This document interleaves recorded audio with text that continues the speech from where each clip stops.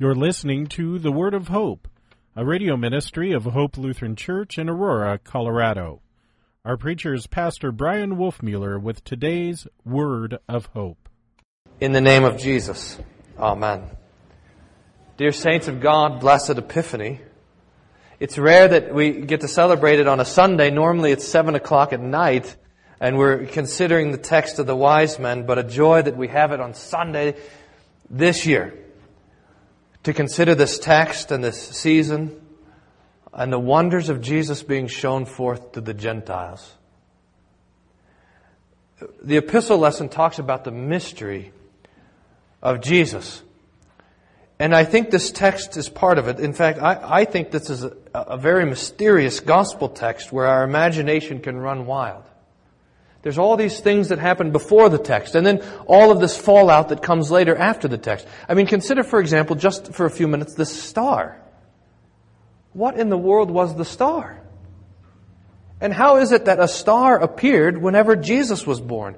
And how is it that wise men, the text says wise men, the Greek there is magi, which is the word from which we get the word magic. They're magicians, or apparently godly and Christian magicians. But how did they know that the appearance of this star was the indication of the birth of the Messiah in Jerusalem? But who are these wise men? And how did they have this divine insight? Some people think that maybe that Daniel would have received some sort of revelation, and that he taught it to the people who had preserved the tradition for all this time. But then here they come, and they're willing to come all the way from the east and travel all the way to Jerusalem, trusting this star and knowing that the Christ was there and they were going to worship Him. Or consider, on the other side, here's Herod. We talked about Herod a few weeks ago. Herod was an utterly wicked man. So wicked that the slaughter of the innocents, which happens right after our text, is not even recorded in the history books about Herod because he was so busy killing everybody else. His children, his wives, his brothers. Here's this man who was elected by the Senate in Rome to be the King of the Jews. And the wise men come to him asking to find the one who was born the King of the Jews. Or consider how it was that Jerusalem was troubled, the text says. Not just Jerusalem was troubled. All of Jerusalem was troubled. But Matthew doesn't tell us by what. Were they troubled by the wise men? I mean, we normally think it's just three guys coming in on a camel, but when you travel back in those days, and especially if you have all of this wealth that you're bringing with you, you don't travel by yourself. You have guards and servants and traveling companions, and so this would have been a huge company that would have come in Jerusalem. And is that what troubled all of Jerusalem? Or is all of Jerusalem troubled by the fact that they know that Herod is not going to like this request to find the King of the Jews? I mean, the Jews in Jerusalem know that Herod will kill without the slightest provocation. He'll just knock people's heads off or poison them or do whatever. And so is that why they're afraid? We don't exactly know. And then there's the mystery of the scribes and the rulers of the people there in Bethlehem, who could see the star, at least at some point. I mean, this wasn't a mysterious star that was only visible to the wise men. They see the star. They believe the wise men that this indicates the birth of the Christ. They know that it's in Jerusalem, but they don't go down to see what's going on. It's really quite incredible. And then there's the things that happen during the text and kind of fall out after the text that are also very mysterious. I mean, there is this intrigue with Herod. While Herod will talk publicly to the people in some parts of the text, but then in other places he calls the wise men together to talk to them secretly, especially to determine what time the star appeared, apparently so he can know how old this Messiah is, so that when he goes to do his wicked killing of all the children in Bethlehem, he'll be able to get it right. Or then there's these dreams. The dream that the wise men have that sends them not back to Jerusalem to report back to Herod, but rather to flee a different way to their own country. And the dream that Joseph has that tells him to take Jesus and Mary and go down to Egypt to avoid the slaughter. And then there is this whole issue of the slaughter of the children of Bethlehem. Some people say that the size of Bethlehem back in this day would indicate that maybe 12, 13, 14 children of this age would have been there, and they would have all been killed by the wickedness and jealousy of Herod. a wickedness that he had kept secret from these wise men, but that God revealed to them. It's a very intriguing text. I mean, there's so much to consider and think about. But the center of the text, and I think it might be, which is wonderful, it might be easy to miss the very center of the text. And it is this.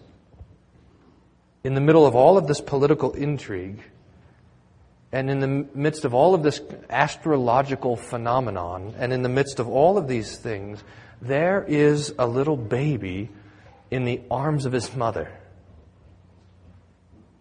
The center of this text is Jesus, which is astonishing, because he's just a baby, because he's not doing anything. But these magi come to worship him. Luther says in his sermon on Epiphany, he says, as soon as the star appeared over Jerusalem to lead them down to Bethlehem, that everyone in Jerusalem should have crawled to Bethlehem on their knees to worship this baby. But they didn't. It's only these magi, these wise men, with their faith and with their wealth, going to worship Jesus. And this is the lesson that we learn in the text. I mean, this is why we have this text today on Epiphany. Luther, again, says that the people who should have been there to worship this baby, the people see these wise men, and instead of understanding them as wise, they would have said of them, what great fools. And I suspect that Luther is right. Because there is nothing about Jesus that is kingly or divine or in any way indicates that he should be worshipped. Except, I suppose, the star that is over the manger. But everything about this little boy points to the opposite. He's born there of a mother who's not yet even married to her husband. He's not born in a palace or in a place for kings, but rather in a stable, in a manger, and now he's in this humble house. If you were out that night in Bethlehem and you were out walking the dog, and you walked by this little house, and you saw the door open, and there's a bunch of camels out front, and you walked by the door and you see these men dressed in these rich robes, laden with all of these gifts, and they're there with their face to the floor in front of this baby, you would have thought the same thing. What great fools. What in the world are these men doing? But it's precisely in this that the wise men teach us wisdom. Wisdom is to worship. Wisdom is to worship Jesus. They weren't worried that everyone said they should be worshiping in the temple in Jerusalem. They knew better. They weren't worried that there was a man who lived in a palace in Jerusalem who claimed to be the king of the Jews.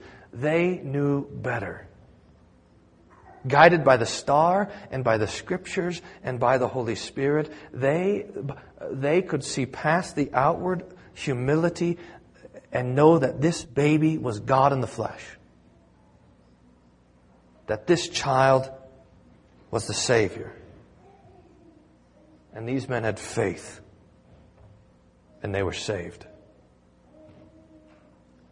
Perhaps the only thing that would be a little bit more foolish than these three, or however many there were, these wise men coming and falling and worshiping before this baby Jesus, would be if they would have waited for 33 years. And when this same Jewish baby, now after he had grown, was arrested and tried and condemned, he was stripped and whipped and nailed to a cross and hanging there. I mean, if there's anything that looks less like God than this baby in the arms of his mother, perhaps it's this, the man on the cross. But still there we worship, looking beyond what we see and knowing what is real, that this is God, our Savior. And perhaps the only thing more foolish than that, than falling down at the cross and worshiping a condemned criminal, would be to do what you guys are about to do and come up to this altar and kneel down before this bread and this wine. I don't know if we have friends that are walking the dog outside this morning. But if they were to peek through the window, they would have the same reaction that the people of Bethlehem had to the wise men, looking at you standing here, holding out your hand or opening your mouth to receive this bread and this wine. What great fools. But the wise men teach us wisdom, and they teach us faith. That under this thing that looks like bread and tastes like bread and looks like wine and tastes like wine is perhaps the greatest gift of all, the body and the blood of Jesus, who is Christ, who is your King, and who is your Savior. What great fools, indeed, what great fools. Paul says, if we are foolish, it is for the sake of Christ, who has handed us over to God's wisdom and God's peace. Now, one more thing. I think Luther is right in diagnosing how the people of his day and how the unbelieving world would look at the Magi and their faith and consider it foolish. But I think, dear saints, that perhaps we're ready to enter an age and a time in the world where our Christian faith is not just considered foolish, but dangerous. This is how it was when the wise men entered into Jerusalem and the people were afraid and trembled. And I don't know if you have begun to have this sense of the way that things are going in the world, but that people don't consider your faith in Christ and His resurrection and His coming. They don't just consider it now to be foolish, but perhaps even a little bit more pernicious, perhaps even dangerous. There was great fear in Jerusalem when a few Christians came from the east. And I suspect that the days are coming, if they're not already here, that your faith in Christ will be considered dangerous because people, unbelievers, will consider it to bring turmoil, to bring violence, to bring a lack of peace. In fact, the accusation has already been raised that religion and religious faith is the cause of all war and violence in the world. And so you, having faith in Christ, will be considered a violent and dangerous person. But again, the wise men teach us what wisdom is.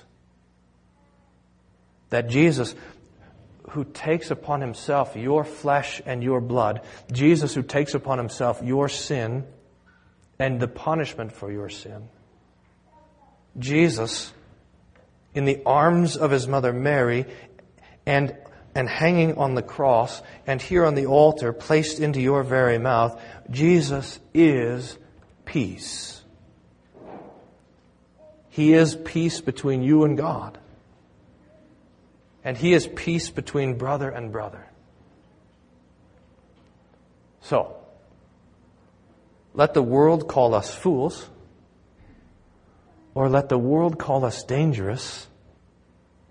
Whatever it would be, we rejoice in Christ. And we find in Epiphany and in every other text that the gospel delivers to us, we find that Jesus also delights in you. Amen.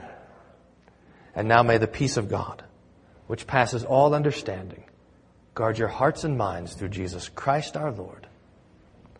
Amen.